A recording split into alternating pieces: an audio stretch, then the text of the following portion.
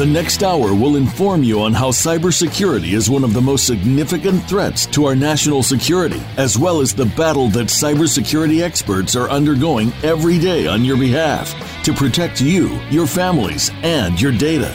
Welcome to Task Force 7 Radio with your host, the President and CEO of Task Force 7 Radio and Task Force 7 Technologies, George Rettas.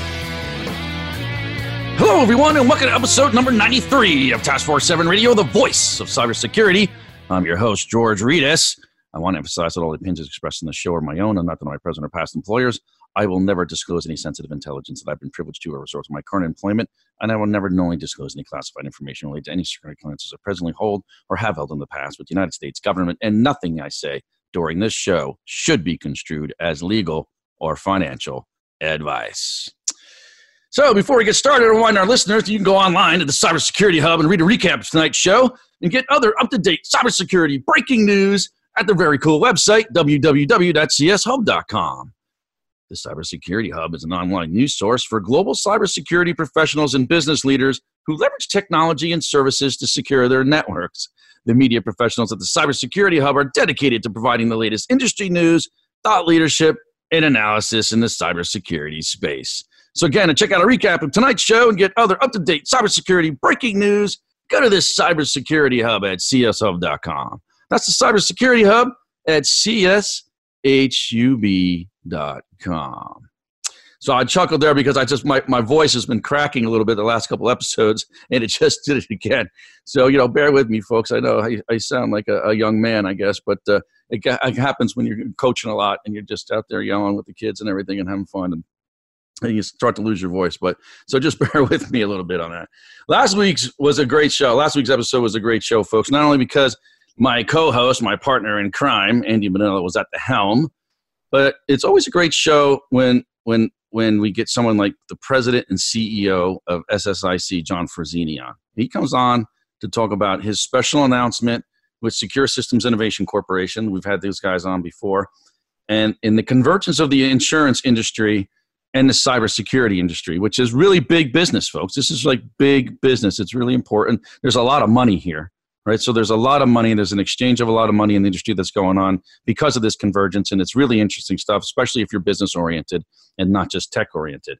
So Andy's exclusive TS7 radio interview with John Frazzini highlighted the way cyber risk will be measured into the foreseeable future. And I really believe that to be true. Frazzini talked about how the insurance industry is postured to disrupt the cybersecurity industry, as well as his company's efforts to understand the effectiveness of cybersecurity controls, including how a company can accurately measure their return on security investment, right? And so I really believe that this is a possibility, and I'll get into that more in a minute. But Frazzini also talks about how he sees businesses managing cyber risk into the future, the various models and approaches that seek to understand cyber risk in financial terms, which we talk about often, and if it's now possible to understand the impacts of cyber incidents before they happen. So, and this has been a big topic on this show. If you listen to the show often, you know we speak about this, and I'm very passionate about it. And in my view, there are really two sides to this argument. One that generally comes from the technologist point of view in the industry that say, hey, there's no way to measure your return on security investment relative to the spend on technologies and resources put in place to mitigate cybersecurity risk. And then there are the business people in the information security space, which I consider myself to be part of that latter group, who think, although extremely difficult, all right, and I will acknowledge that it is extremely difficult, you can put a financial number on mitigating controls relative to the financial consequences an incident could have on an organization if, and I say this, only if you truly understand and have an accurate analysis of the material risk to your company. And it all comes back to speaking from a common lexicon of risk and running an intelligence-led shop, knowing yourself, knowing your adversary, being threat-focused, and implementing that constant learning model. Okay, and we talk about this a lot. Something I learned, very important, I learned from Tom Harrington, one of the best in the business. And it works, folks. It works. And I think that What SSIC does fits right into the intelligence-led approach. They are revolutionizing the way companies manage cyber risk. They really are. And Frazzini wrapped up his interview by explaining how companies will have to adjust their strategies to become more effective in managing and successfully mitigating cyber risk to their environments. So this kind of thought leadership has to come from the top, folks. So especially if you're a senior executive in the cybersecurity industry and you haven't heard last week's show, I highly recommend you listen to it, folks. It's definitely worth an hour of your time. Please go take a look. It's probably on the top of your favorite playback medium right now. That's the president and CEO of Secure Systems Innovation Corporation, John Frazzini, talking about the convergence of insurance and cyber risk on last week's episode. That's episode number 92 of Task Force 7 Radio. Well, if you're listening to us live on Voice America right now, or maybe someone just sent you the link to this episode, you might be wondering how you can listen to all the previous Task Force 7 Radio episodes on playback. Just go to our new TF7 Radio site at www.tf7radio.com and hit the episode tab at the top of the homepage, and you can find all the TF7 Radio episodes right at your fingertips. You can also search our guest library, which is the most impressive list of some of the most prolific cybersecurity professionals in the world. And of course, we have our news section as well, where you can check out all the latest cybersecurity news and news on Task Force 7 Radio. And you can even write comments on the different news articles and topics that we're talking about, which is always a lot of fun. So we're on at least 11 different playback mediums now. We're everywhere, folks. We made it really easy for you to find them all, too. Just hit the subscribe button at the top of the right of the homepage, and you will see your entire selection of playback mediums. And most importantly, you can subscribe to our show right from the TF7 Radio website, which, quite honestly, that's the best way to stay connected to the TF7 family. This way, you get all the TF7 Radio updates right from the site, and as the site gets more robust, you'll get notified about TF7 Extras and Encore episodes. And look, we just posted one last week that did great. It did fantastic. It got huge numbers. And I can't wait to see what is going on with the future here, because we're making a lot of decisions and we're having a lot of discussions about how we're going to move forward with the website and what TF7 Radio version 2 looks like. And we're going to do it at the right time. We're going to take our time. We're going to take our time, and we're going to do it right. I promise you. So check us out, folks.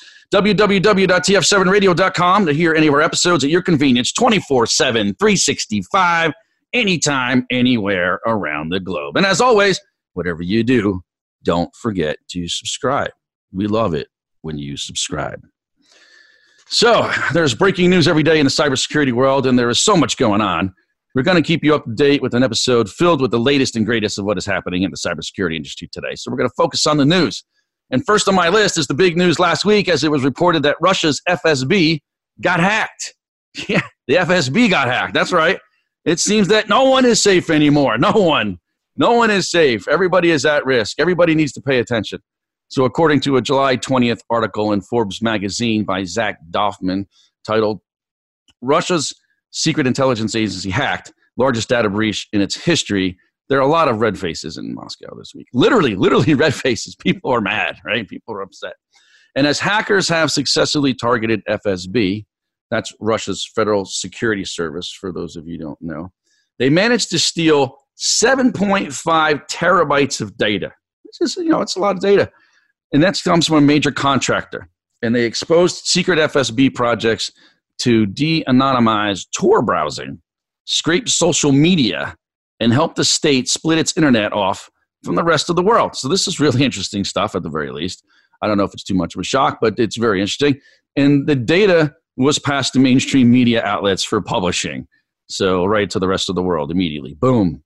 So for those of you who are not overly familiar with who the FSB is, the FSB is Russia's primary security agency, and they have some similarities with the FBI in the United States and the MI5 in the UK. Sometimes people compare them, but its remit stretches way beyond domestic intelligence to include electronic surveillance overseas and significant intelligence gathering oversight for Russia. And its primary successor agency to the infamous KGB, right? Everybody here knows the KGB from the older movies, at least the older folks like I am do, I guess. Maybe the younger folks maybe are not familiar with that term. But they report directly to Russia's president, so it has a much broader scope, and their remit and their mission is kind of much more, broader than the FBI, for instance. So a week ago, on July 13th, a hacking group under the name O virus, or some of you, I don't know if this is an O or zero. Forgive me, I didn't determine it before I started to do the show today, but it's actually spelled with an O and then a V and then a 1 and then an R and then a U and then a $sign. So it's sort of in the cyber speak, right? That this group had reportedly breached SciTech. So this is a major FSB contractor working on a range of live and exploratory internet projects. And then, of course, they left a smiling Yoba face on SciTech's homepage alongside pictures purporting to showcase the breach, because that's what hackers do, right?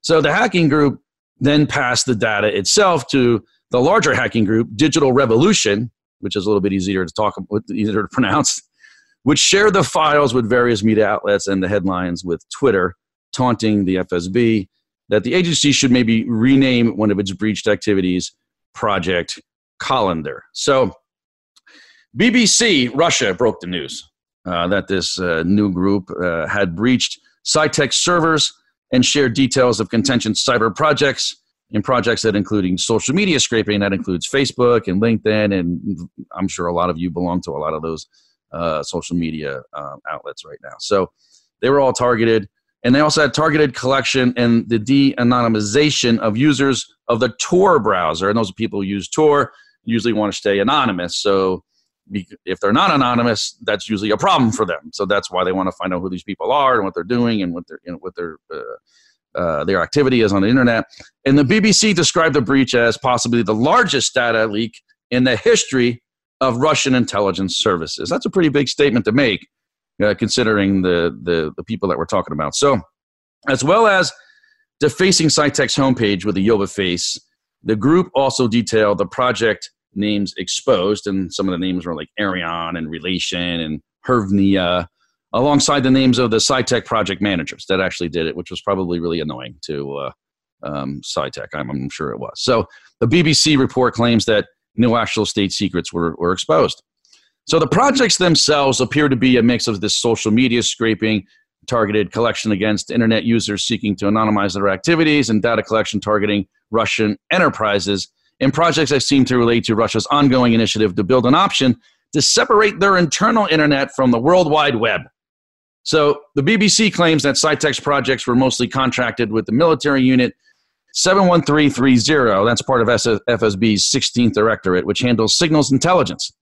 And the same group accused of emailing spyware to Ukrainian intelligence officers back in 2015, if you recall. So this Nautilus S, the Tor de-anonymization project, was actually launched in 2012 under the remit of Russia's Quant Research Institute.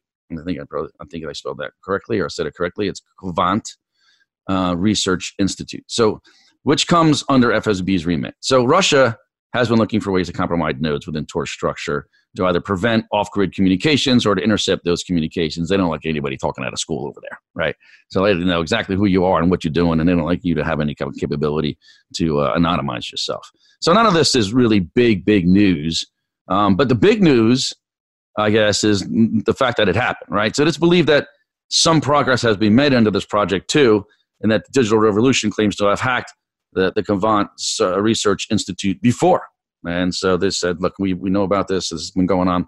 So the preparatory activities for splitting off a Russian internet, so to speak, follow Russian President Vladimir Putin signing into law provisions for the stable operation of the Russian internet, nicknamed RUNET, go figure, right? In case it is disconnected from the global infrastructure of the World Wide Web.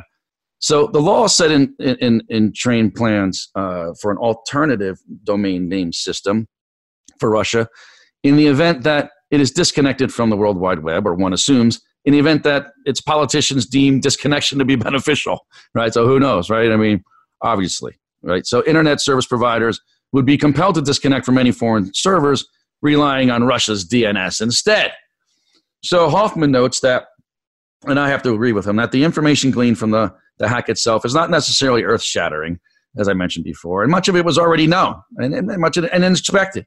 And if you're one of those people who actually take an interest in this kind of stuff, and you do a lot of reading on other nation-state activities in the cyber realm, especially from a national security perspective, this isn't going to come as a complete shock to you. You're not going to fall off the chair. But what is really interesting is the breach itself. And that's what's really turning heads, right? Because the fact that someone was able to breach the FSB one of the most secret organizations in the world, with presumably some of the most sophisticated, well-versed technologists in the world protecting their digital assets, is really big news, in my opinion. And of course, this also highlights the threats companies continue to face around third-party risk.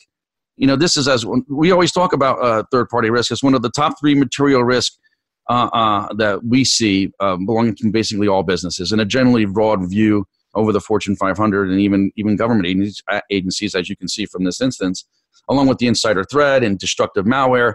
These are big material risks, destructive malware associated with phishing and ineffective patching operations, because it would seem, even for the heavies out there, contractors remain the weak link in the chain, not only for the world's premier intelligence agencies, but for everyone, including other government agencies and Fortune 500 companies right here in the United States.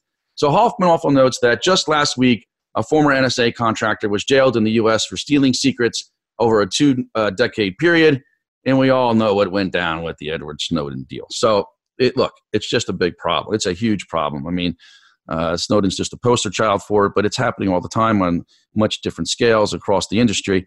And it appears digital revolution passed the information to journalists without anything being edited. They removed or changed little, right? Little is known right now about this new group that conducted this hack. And the group has not come forward with any comments, so no one knows too much more about them, at least publicly. I'm sure there's intelligence agencies around the world banging against the internet to find these people and probably know who they are. And I think the biggest question coming from this news is who they are and how soon is it going to be made public, and maybe who's supporting them, if anyone, right? I'm sure the Russians would want to know that. One thing's for sure, you can be certain that the FSB is hunting them down as we speak, and that has to give them a warm and fuzzy feeling all over. So, all right, folks, we got to transition to a commercial break right here. So, hey, if you're a social media junkie, don't forget to follow TF7 Radio on your favorite social media platform. Follow us on Twitter, LinkedIn, Facebook, and even Instagram by searching at TF7 Radio, and you'll be connected to the extended TF7 family right away. For any queries regarding sponsoring the show or suggestions for topics or guests, please email me directly at george.reedus@tf7radio.com. That's george.reedus@tf7, that's with the number 7, radio.com. I want to remind our audience that we're building the world's premier cybersecurity professional network, Task Force 7. I'm really excited about this, folks. Tune in over the next several months for more information on this much-needed and much-waited-for network. We're going to solve some problems together, folks. I promise you. Task Force 7, get in the fight. We're going to pause with some quick messages from our sponsors, and then we'll be right back with more cybersecurity breaking news. So whatever you do, don't go away. You're listening to Task Force 7 Radio, the voice of cybersecurity.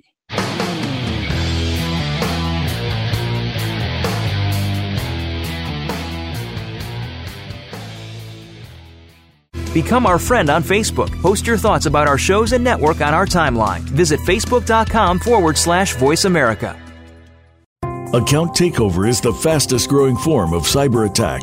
Criminals exploit compromised accounts for financial gain, often causing irreparable and long-term damage to finances and reputation. Many companies think they're protected. They believe using a password manager, multi-factor authentication, behavior-based technology, password rotations, or solutions that scan the deep and dark web is enough. Yet the account takeover problem only continues to get worse. SpyCloud combines human intelligence and automated technology to prevent account takeover for your customers and employees. We recover stolen credentials early in the account takeover life cycle before the credentials are sold on dark forums. Check your exposure for free at spycloud.com. As CISOs manage known malware attacks, they also contend with the unknown unknowns. With 24/7 hacker innovation, where do CISOs place their next security investment bet? Find the answer with SINET. With forums and public and private partnership dinners in Toronto, London, Singapore, Tokyo, and across the U.S., SINET is a mission-focused, purpose-driven global community, advancing the next generation of cybersecurity solutions. As an entrepreneurial ecosystem superconnector, SINET brings innovators, top cybersecurity professionals, solution providers, investors, and government executives into a collaborative alliance. Join SINET's global community to empower your organization organization and the industry to defeat hackers with cybersecurity's next generation of innovation. Learn more at security-innovation.org or Google SINET, S-I-N-E-T. We're not your typical security vendor. In fact, the script for this ad was written by an engineer, not a marketing guru, because at SOC Prime, we're focused on features that matter to our users. Our threat detection marketplace has over 30,000 cross-platform SIM and EDR rules. Our downloadable Sigma, Yara, and Snort detections can be deployed with just a few clicks and are mapped to the MITRE ATT&CK framework, enabling quicker and more strategic detection. With support from SOC Prime's veteran team and our community of contributors, we bridge the blue team skills gap and cover emerging threats with daily releases of new content. Nearly 3/4 of the threat detection marketplace is free to download. Register for free at tdm.socprime.com with promo code RADIO2019 to receive one free key to unlock premium content. That's tdm.socprime.com. Promo code RADIO2019. Have you friended us on Facebook yet? Why not? Just go to facebook.com/Voice America or search for the keywords Voice America. Once you are part of our Facebook network, you'll receive daily messages about what's happening with our shows, this week's featured guests, and new happenings at the Voice America Talk Radio Network. And you can add your voice to the always active discussions on our timeline. Just go to facebook.com/Voice America or search for Voice America.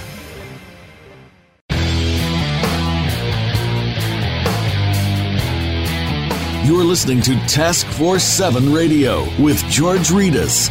If you'd like to find out more about our program, please visit the website at taskforce7radio.com.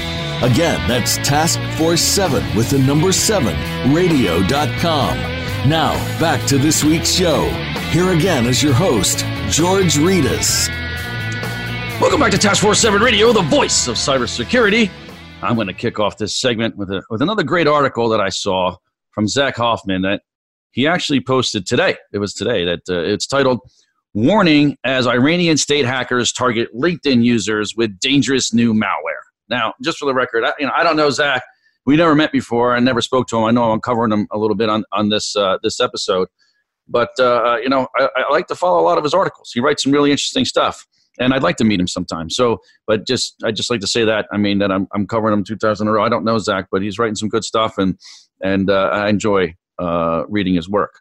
So that's all Zach Hoffman from Forbes magazine, folks. And anyway, I think this article is of interest to a lot of our listeners out there because for one primary reason, so far I think our tremendous TF7 audience has been built solely on my own personal social media presence with no real digital marketing investment or marketing outreach of any kind whatsoever, really, for that matter. And which we're certainly going to do eventually. We're going to aggressively launch a serious marketing campaign when we go to TF7 2.0, if you know what I mean. But it's excuse me, it's safe to assume that a lot of you listening out there in cyberspace or on these social media sites like LinkedIn and Facebook and such. And it's also safe to assume that if you're listening to this show right now, you have a great deal of intellectual curiosity. You like to learn things, and that you're also watching other news channels, and you're aware of the growing tensions in the Middle East around the Strait of Hormuz and the Iranian government and everything else, right? So these escalations, of course, are multifaceted, all right? No longer do conflicts just occur in the kinetic world. And no longer do they just include military targets. Logical cyber defensive and especially offensive capabilities, because playing offense in the cyber world is much, much easier than playing defense. Anybody in this business knows that, right? Especially because of how the internet is built and how the applications we use every day are built and are still built today. Unfortunately, they're a major part of today's world. And this was evident back when the Iranians were DDoSing America's banks, and attacking our financial critical infrastructure. That got next to no response from the United States at that time, or at least no known response. I mean, there's a few things that happened, but nothing of really significance, and a lot of people were dissatisfied about it. But civilians are part of the target package in the cyberspace now, and Iran has a history of attacking the United States, and vice versa. I'm not going to rule that out. Look, let's not forget Natanz, right? Natanz, right? Stuxnet, right? Even though I'll note that the United States and Israel have not taken any responsibility for those attacks, but in some say Israel's acted alone, all right, and not with the United States, I guess, not permission, but cooperation, or they weren't complicit, let's put it that way. But the point being that Iran has been on the receiving end of cyber attacks as well, not just their civilian population over there too, some of their other targets. But so Hoffman reports that the cyber warfare situation is becoming, quote unquote, an interchangeable battlefield tool, which is obviously I agree with wholeheartedly, and has been evidenced many times, and it's nothing really new at this point. But so an attack in one domain can lead to retaliation in another, and so on and so on and so on. And the catalyst has been this continuing escalation of tensions between the United States and its allies and Iran. And of course, I agree with them on that. Anybody who's watching the news lately can see what's going on. By the way, what a weak response from the UK. I mean, just taking their ships over there and they're just not doing anything. I mean, I just see that as weak. And I'm sure a lot of other people do too, but I don't know what's going on. I would imagine that our president wouldn't react the same way. I mean, maybe he would. I don't know, but I don't think so. But hopefully, we won't have to find out. He also states that Iran understands that retaliation against the U.S. military in the cyber domain might be akin to throwing rocks at a tank, but it can hit a vast and underprotected U.S. corporate sector at will. Which, look, folks, I don't know if I subscribe to that. I don't know if I subscribe to that, to imply that the cybersecurity posture of the United States military is far superior to the cybersecurity posture of the private sector. That might be a little bit far-fetched to me, in my opinion. I mean, especially if you break it down by critical infrastructure or sector, right? I mean, it's different in each sector. I think, even if you look at the ISACs and the maturity of the ISACs, they vary drastically from sector to sector, from each one of the 16 critical infrastructures we have. So I think, it's definitely, I think there's 16 or 16, I think my memory's going. But so I think it varies, right? So maybe we should do a show on this and unpack this a little bit further. I'm still debating it for several reasons, but I think I have to, I have to think about it a little bit more, right? Because it's a very sensitive subject. But the point is, to imply that the cybersecurity posture of the United States military is far superior to the cybersecurity posture of the private sector in the United States is a little bit a stretch for me. It's a little bit of a stretch. And for the purpose of this conversation, I just want to keep that in mind. Now, Hoffman notes that 2 weeks after the U.S. Cyber Command hit Iran's command and control structure in the aftermath of the downing of a U.S. surveillance drone, came a warning that an Iranian-led hack was targeting the millions of unpatched Microsoft Outlook systems, hence the pivot to attack civilian targets once again. So now, the U.S. Cybersecurity firm FireEye, everybody knows FireEye. It's FireEye. They're killing it over there. Everybody knows what they are. Has warned of a malicious phishing campaign that it has attributed to the Iranian-linked APT-34. So, and the APT-34 has this activity that's involved in oil rig and green bug and a whole bunch of other things. If you do some research on them, you'll see it. So the campaign has been targeting LinkedIn users with plausible but bogus invitations to join a professional network and email attachments laced with malware that seeks to infect systems with a hidden backdoor and steal data and credentials. I don't think this is anything new. It's just on a different medium. It's on a different vector, and they think they can fool you because they're not coming through in their email. They're on a professional network. So this is one of the reasons that many companies don't let brick and mortar personnel, aside from maybe their HR employees that are in the company, to access LinkedIn. And I see other companies that do. They allow their business folks to access LinkedIn, which I don't think is a good idea. And this is the reason why. And same reason that people shouldn't have email privileges that don't need them. If you go to companies right now and you look at the email privileges and you look at the basic cyber hygiene, there's no reason for someone to have external email privileges if it's not necessary for them to do their job. Plain and simple. If it's not necessary for you to do your job, you shouldn't have access to external email, period. Right? So a lot of these hardline policies aren't being drafted. And I think, a lot of this comes down to basic cyber hygiene, eliminating risk, and speaking from that common lexicon of risk. And people just sometimes, I think, dismiss it. But according to FireEye, and they had a blog post published on last Thursday, I think it was July 18th, the campaign targets specific industries that are clearly of interest to the regime in Tehran, right? So this group, this is a quote, this group has conducted broad targeting across a variety of industries operating in the Middle East. However, we believe APT 34's strongest interest is gaining access to financial, energy, and government entities. So then, they just said right there, government entities. Doesn't mean that I don't see how they're just so much stronger than the public sector, but hey, I don't know. So in the reference case cited by FireEye, the counterfeit invitations masqueraded as coming from a Cambridge University researcher with a plausible URL for the download of malicious attachments. Now, quote, the targeted employee conversed with Rebecca Watts, quote unquote, allegedly employed as research staff at the University of Cambridge. And this is not the first time we've seen APT 34 utilize academia and or a job offer conversations in their various campaigns. So they're posing as this person from academia, or they're posing as this other person offering a job or speaking to someone about employment. And of course, it piques people's interest, and they're more likely to click on the link and maybe or click on the attachment, which delivers the payload, the malicious payload, right? So in exposing this campaign, FireEye identified new malware variants that target infected systems to collect information through a hidden backdoor installed to facilitate data exchange.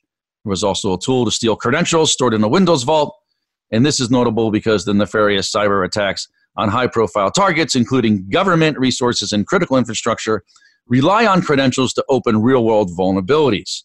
It's a chain, and you target one link at a time. So LinkedIn is seen as a solid hunting ground for APT 34, given that so many of us will link and engage without the same level of skepticism we might apply to an email from an unknown sender. And FireEye describes social media platforms as, quote, is an effective delivery mechanism if a targeted organization is focused heavily on email defenses to prevent intrusions.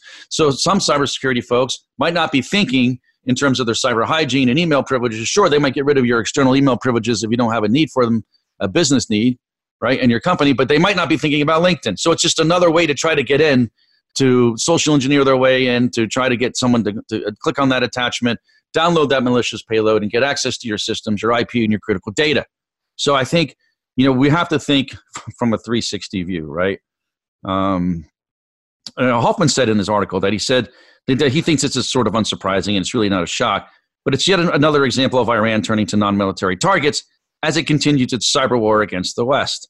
The activity, quote unquote, and this is from FireEye, is a well-known Iranian threat actor utilizing their tried and true techniques to breach targeted organizations.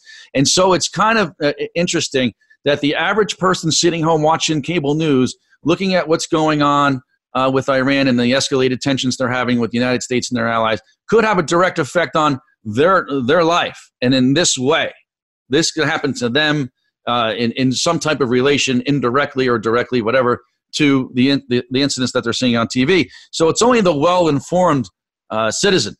It's the well-informed citizen that's going to take precautions. And I'm not talking from a business perspective now. I'm just talking about people who just use LinkedIn at home and access it from their home computer, right? So if you use social media, please be sure, give the same scrutiny to anyone sending you attachments as you would on your personal or business email address. It's just a matter of changing mindsets, right? It's a matter of educating the public and it's a cultural shift. We talked this in the previous episodes, right? It's a matter of having that cultural shift in everybody's mind where security is everyone's responsibility. So last month, the Cybersecurity and Infrastructure Security Agency within DHS issued a blanket warning about a recent rise in malicious cyber activity directed at the United States or the United States industries and government agencies by Iranian regime actors and proxies using destructive wiper attacks, looking to do much more than just steal data and steal money. So the CISA warned that these efforts are often enabled through common tactics like spear phishing and password spraying and credential stuffing, things we talk about all the time. And what might start as an account compromise where you think you might lose data can quickly become a situation where you've lost your whole network. And alas, this is why we put destructive malware in the top 3 material risk firms face today, because the goals of the adversary have shifted, or the time that they decide to execute on their goal could change at any second and at any time. And knowing this is part of the intelligence-led strategy we often speak about. So it's not just understanding root cause analysis anymore, folks. And it drives me crazy when I hear people say this. And the cybersecurity executives out there who still subscribe to the old mantra that RCA is king. And I gotta say, I really believe they're out of touch. I disagree. I think they're out of touch. That's just my opinion. All right. And I think they need to change. I think they need to change their strategy and their thought process to an intelligence-led one. And also, last month, the National Security Agency confirmed to AP that, quote, there have been serious issues with malicious Iranian cyber actions in the past. In these times of heightened tensions, it is appropriate for everyone to be alert to signs of Iranian aggression in cyberspace and ensure appropriate defenses are in place. So FireEye further stated that, and this is a quote from them, we suspect that this will not be the last time APT-34 brings new tools to the table. Threat actors are often reshaping their TTPs to evade detection mechanisms, especially if the target is highly desired. And TTPs, tactics, techniques, procedures, tools and tactics, things like that, right? So for these reasons, we recommend organizations remain vigilant in their defenses and remember to view their environmentally holistically when it comes to information security. And I think that just means, hey, look, get your head out of the sand. And this goes back to when I was a Secret Service agent, right? You have to come at cybersecurity or any kind of security practice from a 360 approach. Right, from a 360-degree approach. You have to look at it 360 degrees, and this includes social media in this case, right? This just includes the fact that, yes, if your employees do have it, they have to make sure that, they're not clicking on things and the right thing to do, unless they leave LinkedIn for their job, they should get rid of it. And that goes for any social media, to be honest with you. Any type of delivery mechanism of malware into the organization, and the average employee doesn't need it, just get rid of it. Cyber hygiene, come on. So another one of my favorite topics I want to talk about is, one of my favorite news agencies in cybersecurity is, the New York Times. The New York Times, say what you want about them, about, whatever, politics and everything. I don't even want to get into all that crap. But, from a cybersecurity perspective, these guys are money. Like they have it together. I mean, I get a lot of information from the New York Times in terms of cybersecurity. Raymond Zhong wrote an article in the New York Times dated July 18th titled Huawei a security threat. It's a question, and then Vietnam isn't taking any chances. And that's the name of the article. And it's an article about Vietnam and Huawei, and we talk about it a lot here. The article notes that as the world splits among the U.S.-China fault lines, right? Everyone's fighting over who are they going to side with, China or the United States in this battle. And we talked about it a lot. And I want to regurgitate the whole thing about Huawei because if you listen to the show, you know the situation. But the telecom companies in Vietnam appear to be quietly avoiding the Chinese tech giant in their 5G plans. And in my opinion, they're the smart ones. I mean, apparently someone in the Vietnamese government understands the risk that China and Huawei poses the country's entire critical infrastructures, except, which is mind-boggling to me, the ones you would think would understand the risk. And that is some of the American allies like Britain and Germany who have signaled that they are unlikely to back Washington's efforts to stop countries from working with the Chinese technology giant, which, in some ways is really puzzling to me, right? I understand the opportunity from a technology and financial perspective, but you got to have a broader view. And this is what happens in the United States all the time. It's almost like the CEOs not listening to the CISOs telling them, what to do and what kind of strategies to implement to protect their firms. They're just not listening. And people aren't listening. It's the same situation here. Now, the American government calls Huawei a Trojan horse for Beijing's cyber spies, right? In countries like Australia, though, they've barred the firm from building its next generation 5G cell phone network in their country. And even though its economy depends on China's appetite for natural resources, they've said no way right now. And here's the flip side of that coin. You got places like South Korea and the Philippines have not, despite past frictions with China, done this. But all this leading to a very confusing environment when it comes to Huawei and the threats and dangers the Chinese company poses to American interests. And I got to say, it is kind of confusing because the people that you think would say, oh yeah, naturally that's a no-brainer. We're not going to, give this company who has a history, or at least there's been accusations at the very least of them, putting backdoor tools and other spying technologies inside their platform to use broadly across all their critical infrastructures. Probably not the best idea. And at some point in time, even if you don't have definitive proof, the risk is enormous, especially considering Chinese government strategy over the last 20-some years and the next 50 years, right? If you're educated about this, you know that they want world domination. They want to be the world's only superpower. They have committed massive IP data theft against the United States to achieve this goal. I don't think that anything will stop them. They're doubling and tripling their Navy at record speeds. All right, and they're spending all the money that they're stealing from us to build their military and their financial infrastructure. I mean, look at pictures of Hong Kong 20 years ago, and look at in the other cities in China 20 years ago, and right today, it doesn't even look like the same place, right? I mean, it's the growth is massive, and it's not, in my opinion, come from legitimate means in a lot of sense. You know, the way they manipulate currencies and so on and so forth. So look, but then there's Vietnam. Right, and at first glance, the writer writes in the article that it's a very fast developing nation that might seem to be a natural customer for Huawei, and its economy is entwined with China's, and Beijing has embraced the country's Communist Party leaders in Hanoi as ideological brethren. But Vietnam's leading mobile carriers appear to be keeping Huawei out of their 5G plans, even if the government's fear of incensing Beijing most likely prevents them from saying so. Right? They don't want to say anything to them. They want to say, "Otherwise, this is what we're doing," because it's make everybody mad over there, and you don't want to make Papa mad, right? So let me get this right. Some of the countries most tied to the Chinese government and economy, and know the Chinese the best, are steering very clear of Huawei. Well, why is that? I wonder why that is. Right? Well, all around the world, the Trump administration's assault on the Chinese firm has turned the purchase of telecommunications equipment from a business decision into a geopolitical one in some respects, right? And I think a test of national allegiances to Washington or to Beijing, which is very interesting, and no doubt the decisions by these countries will have great consequences to the ability for the United States to trust current intelligence channels that have been set up for years since World War II, right? Some of the most trusted networks in the world, including the Five Eye network, right? It could affect these networks and our ability to continue operating in a way that's been very, very helpful to us in the past and very important to our national security and our way of life. This is important stuff. This is very important stuff. So in Southeast Asia, which has been transformed by Chinese money, Huawei has been widely welcomed. The firm opened a 5G testing station in Thailand this year. Indonesia's communications minister recently told Reuters that the government could not be paranoid about Huawei, while Malaysia's prime minister has said this country will use the company's technology, quote, as much as possible. I guess they just love being transparent. In Vietnam, though, major mobile carriers have explored 5G collaborations with Ericsson and Nokia, but not with Huawei.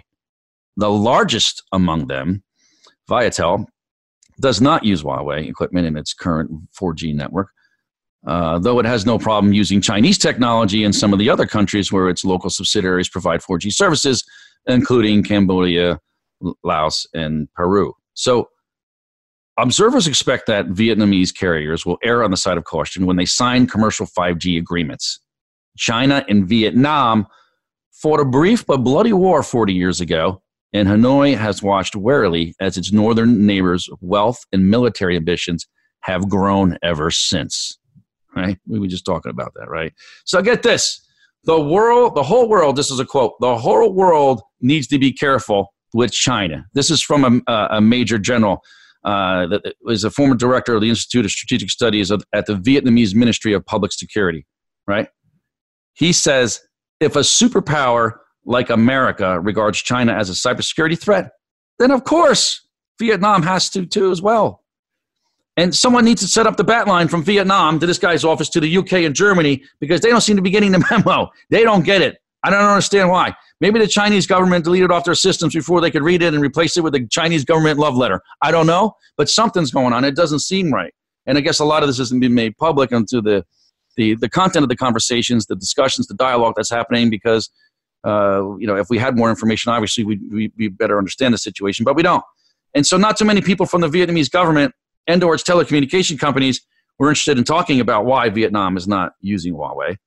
And after the New York Times secured a bunch of interviews with a bunch of senior officials over there, those interviews were constantly delayed. They put them off. They call us out. We can't make it. I don't feel well, whatever. And then someone abruptly walked out when they finally did get it scheduled. The guy was like, hey, look, after he got some tough questions, he went to an aide and said, how long do I have to stay here? And he was like, well, we're dedicated to a whole hour. We're committed to an hour here. And he's like, no way am I doing that. And he bolted, right? He ran out of there. So an explanation from one Vietnamese official is this. Any indication that the Vietnamese government discriminates against the Chinese would be used as an excuse for the Chinese government to put more pressure on Vietnam, right? It's typical stuff. No matter, you know what? It's kind of funny. Whether you're on the playground as a kid or you're doing world geopolitics at the highest levels, it's the same. The same. You don't want to get certain people mad. Oh, this guy might hurt his feelings this time. He get mad at me and he put pressure on me over here, right? It's all politics. And in my opinion, this is where the United States government has an opportunity to step in and gain some political ground here because of the recent trade war with China, the pressure the United States is putting on China. I think China's economy is not doing very well. They're under an extraordinary amount of pressure, and the United States economy seems to be doing great. Some say better than it's ever been. And this doesn't fit in with China's government plans. I can tell you, things aren't going the way they thought they would go after this administration step. Say what you want, right? Not get into politics or anything like that, but say what you want. But things aren't going the way China planned right now. If you look at the numbers, there's a little fly in the ointment, if you know what I mean. So we need to keep the pressure on in a variety of different ways. And the last thing we need to do, understanding the long-term goals and level of commitment that China has around becoming the world's only superpower, and the role that cybersecurity plays in that, right? And welcome a massive Chinese government intelligence gathering technology into your country to make their data and IP theft efforts just a little bit easier probably isn't the best idea in the world. I don't know. Call me wild, call me crazy. That's what I think. Okay, folks, it's time to bounce up out of here. Right? We got another short break to go to. We're going to hear from our sponsors. But don't go away, folks. We'll be right back with more cybersecurity breaking news after these short messages. We'll be right back. You're listening to Task Force 7 Radio, the voice of cybersecurity.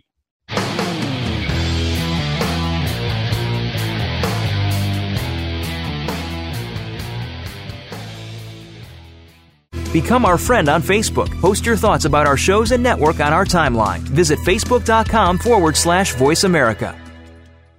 Account takeover is the fastest growing form of cyber attack. Criminals exploit compromised accounts for financial gain, often causing irreparable and long-term damage to finances and reputation.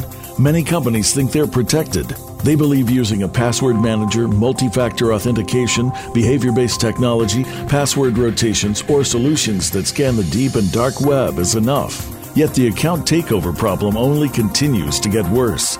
SpyCloud combines human intelligence and automated technology to prevent account takeover for your customers and employees.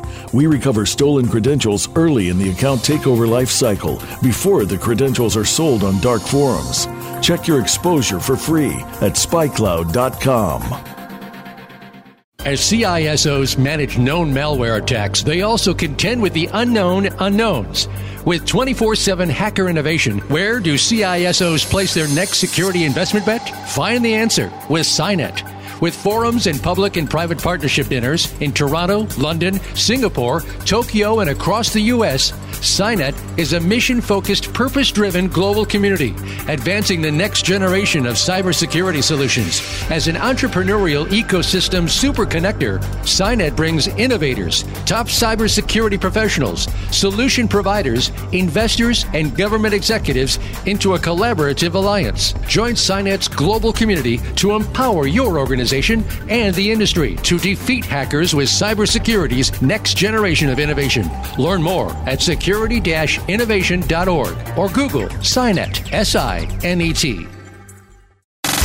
Have you friended us on Facebook yet? Why not? Just go to facebook.com/Voice America or search for the keywords Voice America. Once you are part of our Facebook network, you'll receive daily messages about what's happening with our shows, this week's featured guests, and new happenings at the Voice America Talk Radio Network. And you can add your voice to the always active discussions on our timeline. Just go to facebook.com/Voice America or search for Voice America.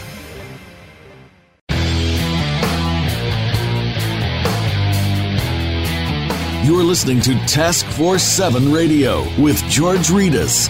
If you'd like to find out more about our program, please visit the website at taskforce7radio.com. Again, that's taskforce7 with the number 7 radio.com. Now, back to this week's show. Here again is your host, George Rettas. Welcome back to Task Force 7 Radio, the voice of cybersecurity. I want to talk a little bit more in this segment about some cybersecurity breaking news out there. And I want to talk about the fact that I'm finding more and more issues with cybersecurity understanding at senior levels of an organization, especially big organizations.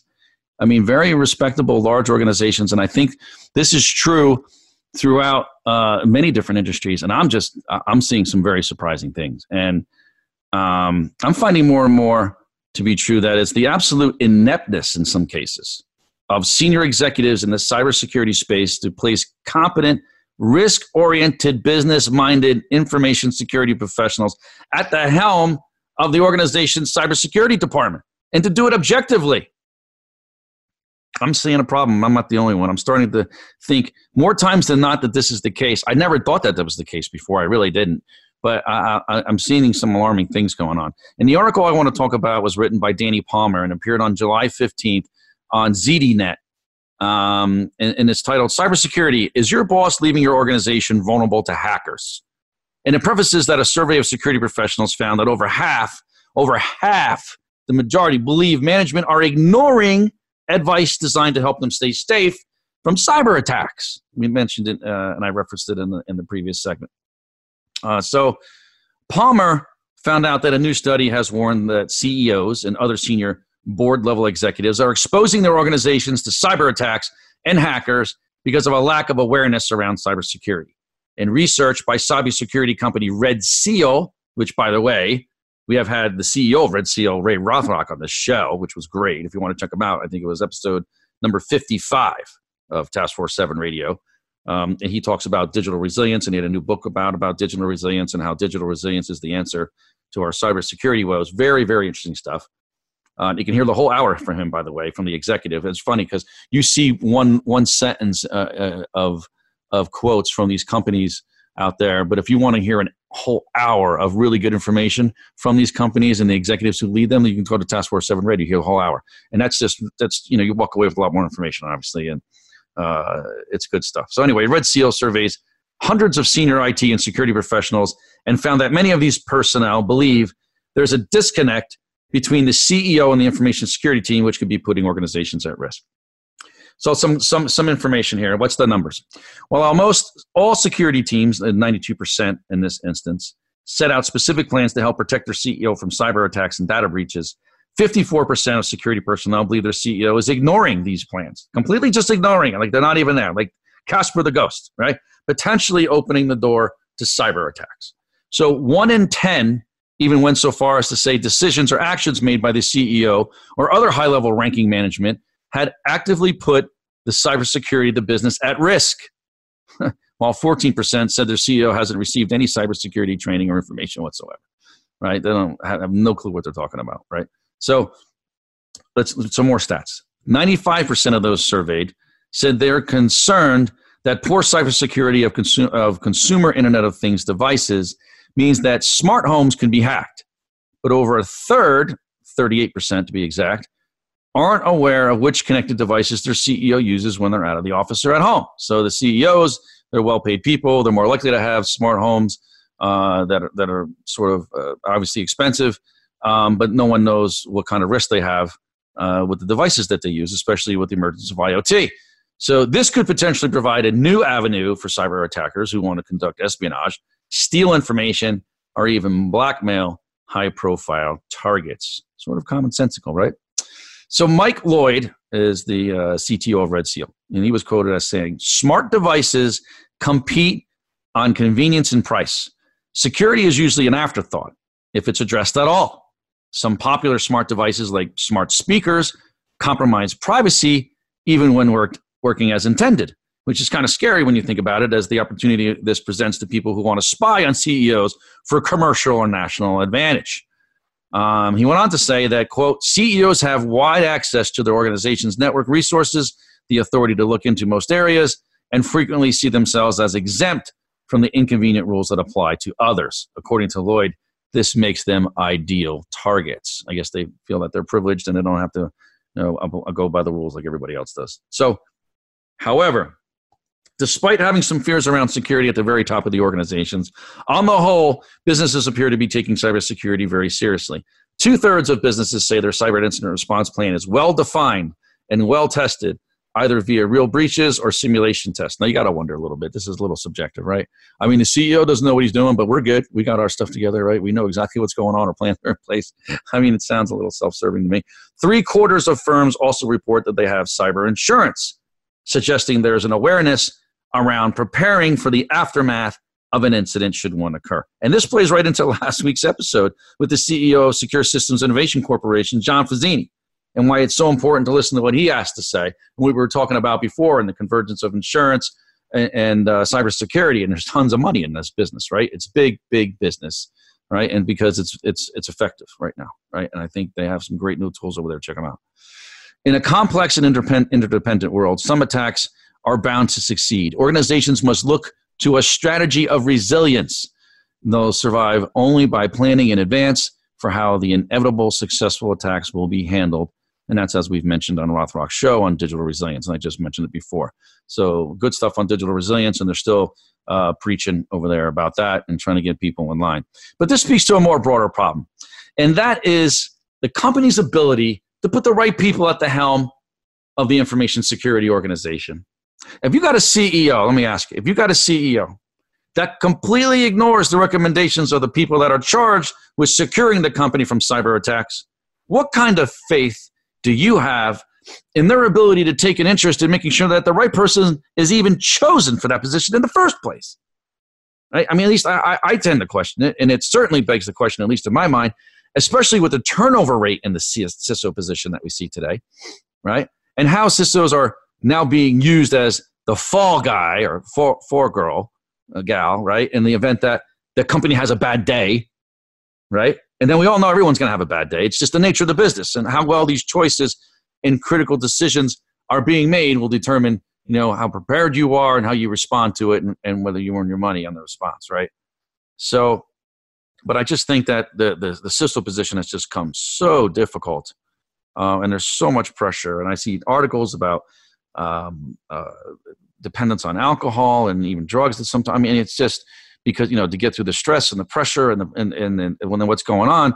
And I think there's no support, and a lot of these people are being used as the fall person in some respects. So I got to agree with Palmer on this one. I didn't think this was the case before. I really didn't a few months ago, maybe 8 months ago. But more and more, I'm seeing extremely poor decisions being made in a bubble, right? And they have damaging this political posturing that's taking precedence over competent business decisions, I think. And quite frankly, it's just scary. It's scary. It's scary. All right, folks, we got to roll. I think we're over time, way over time. Anyway, before I go, I want to remind our listeners to visit the Cybersecurity Hub and read a recap of tonight's show and get other up-to-date cybersecurity breaking news at www.cshub.com. That's the Cybersecurity Hub at cshub.com. Thanks for tuning in. You're listening to Task Force 7 Radio, the voice of cybersecurity. Stay frosty out there.